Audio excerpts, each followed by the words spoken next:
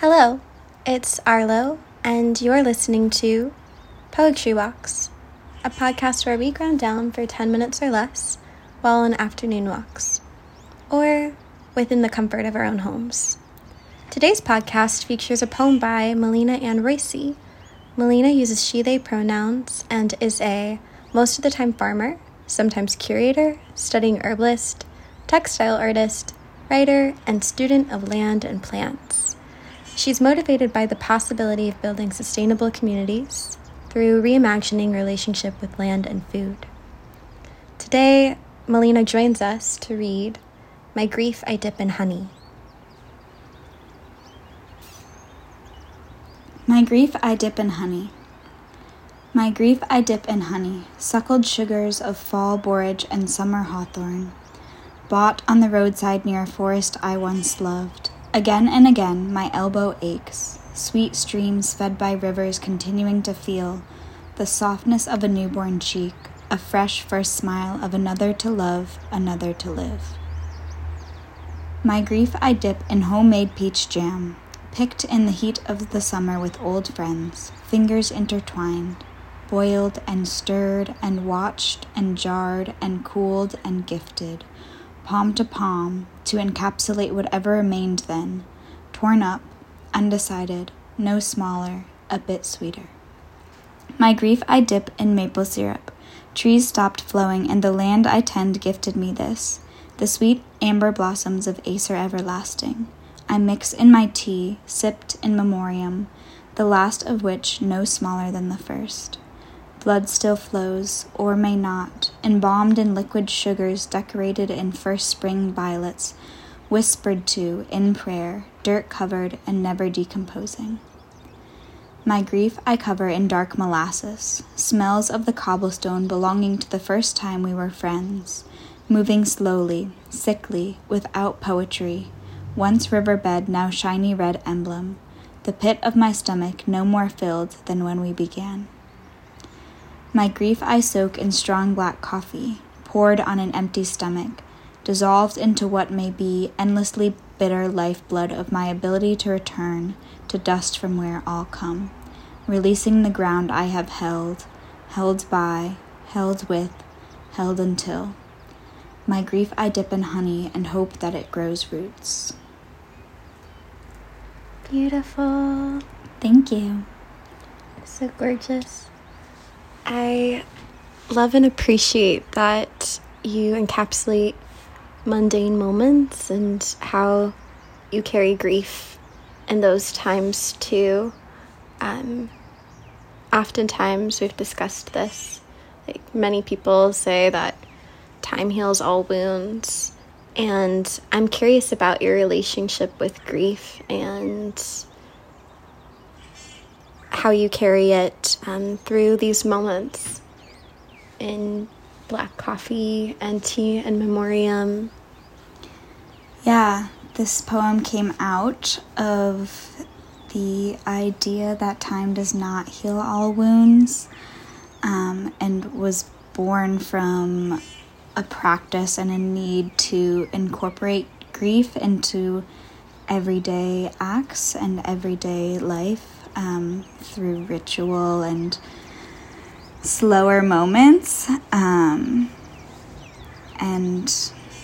grief has been something that I have been working with, as we all are, in a way that I don't think is going to end. So, time does not heal all wounds. Yeah. It's not progressive or linear. Yeah. This leaves room for cycles. Exactly. Could you talk a little bit about where you were when writing this poem? I was far away from the places that I normally feel most comfortable and most held, and where a lot of the ritual moments that I talk about in this piece generally occur. And it was a moment of feeling very vulnerable and opened, and like wounds reopened that I always expect long, even though I know that they're not closed.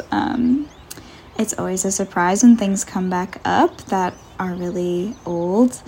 And this poem came from a need to encapsulate that and remind myself of the sweetness of the incorporation of life's troubles, and how holding those tender moments and softness and sweetness helps makes everything more palatable. Yeah.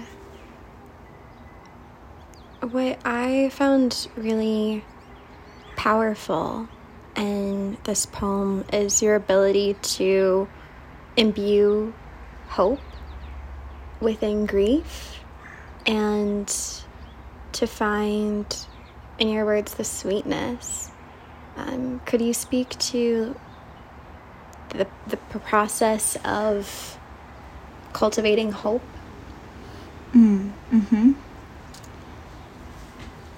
Cultivating hope for me,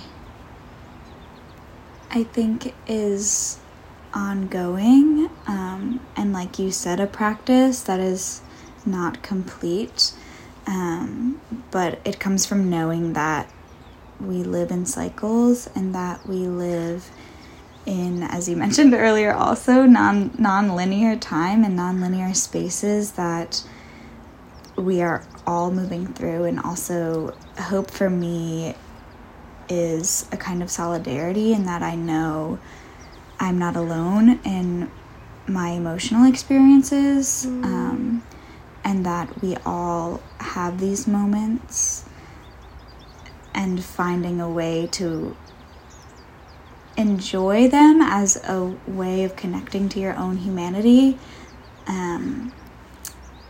Maybe not makes things easier, but makes things really understandable. Could you talk to me a little bit more about your writing process? And are you more of an essay writer or poet, or what is your relationship to poetry? Yeah, definitely. I probably write the most poetry out of any other form of writing, but I definitely share it the least because it's the most vulnerable and very raw. And I feel more comfortable sharing my closer to nonfiction writing and personal essays, mainly. My relationship to writing overall comes, as I think I mentioned earlier, a need to make space around certain thoughts for myself and to help myself process ideas and emotions. And sometimes they're very personal, like this one is super personal.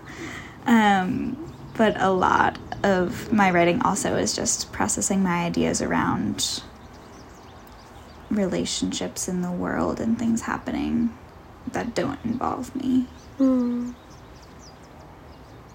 Personalizing the impersonal. Yeah. You've mentioned in the past a relationship with land, and I know you have a farming practice and gardening practice, and I'm curious about if your relationship with nature has impacted your relationship with grief, or if nature has taught you anything about these healing ways. Certainly. I mean, in this piece here, I most of the things I refer to are naturally occurring sweetness, maybe not all of them, but that is there, and that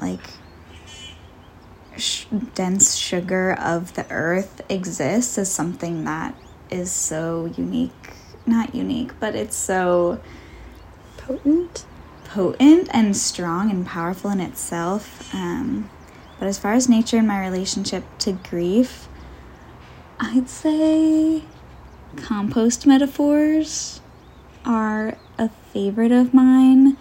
Not to make, because I think maybe at least in the pieces that I read, it's overdone.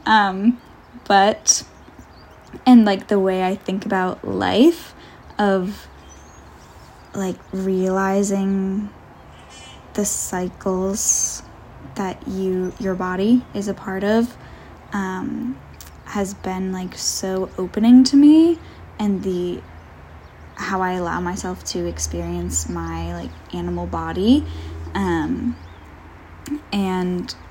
just knowing that nothing is really waste. Like humans, sure, have created systems that create waste, but our experience in this body does not inherently, as no being inherently creates or is waste, is very validating for the way we experience our relationships and emotions as well. You touched on connecting to your animal body, and in past conversations you told me about working with chickens. Oh yeah, the chicken story. Yeah, could you tell us the chicken story? Last summer I was working at a farm where we had some chickens, not a huge flock, it was very small actually, and I was working with kids, and every single day we would all go in and spend a long time with the chickens, probably close to like 45 solid minutes just in the chicken pen every day, observing them, feeding them, hanging out with them, and like halfway through the summer probably one of the hens in the flock passed away from an injury that she had, which got infected, and it was so interesting. There's a better word for that, but I can't pinpoint it right now. To experience the way that the whole flock kind of reformed itself over the loss of like one of its community members, and in the same way watching, like being a witness to the children I was teaching witness this reformation,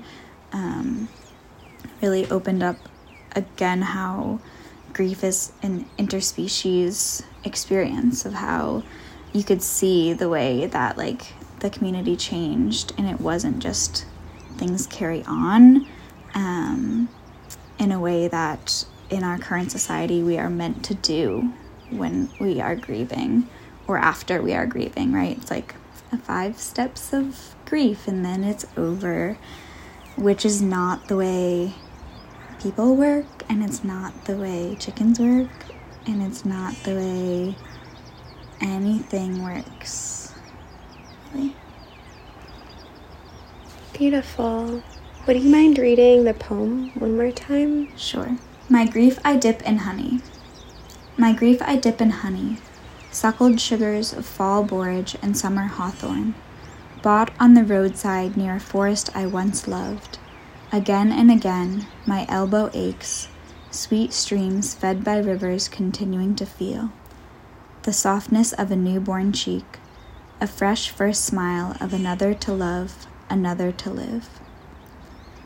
My grief I dip in homemade peach jam, picked in the heat of the summer with old friends, fingers intertwined, boiled and stirred and watched and jarred and cooled and gifted, palm to palm, to encapsulate whatever remained then, torn up, undecided, no smaller, a bit sweeter. My grief I dip in maple syrup.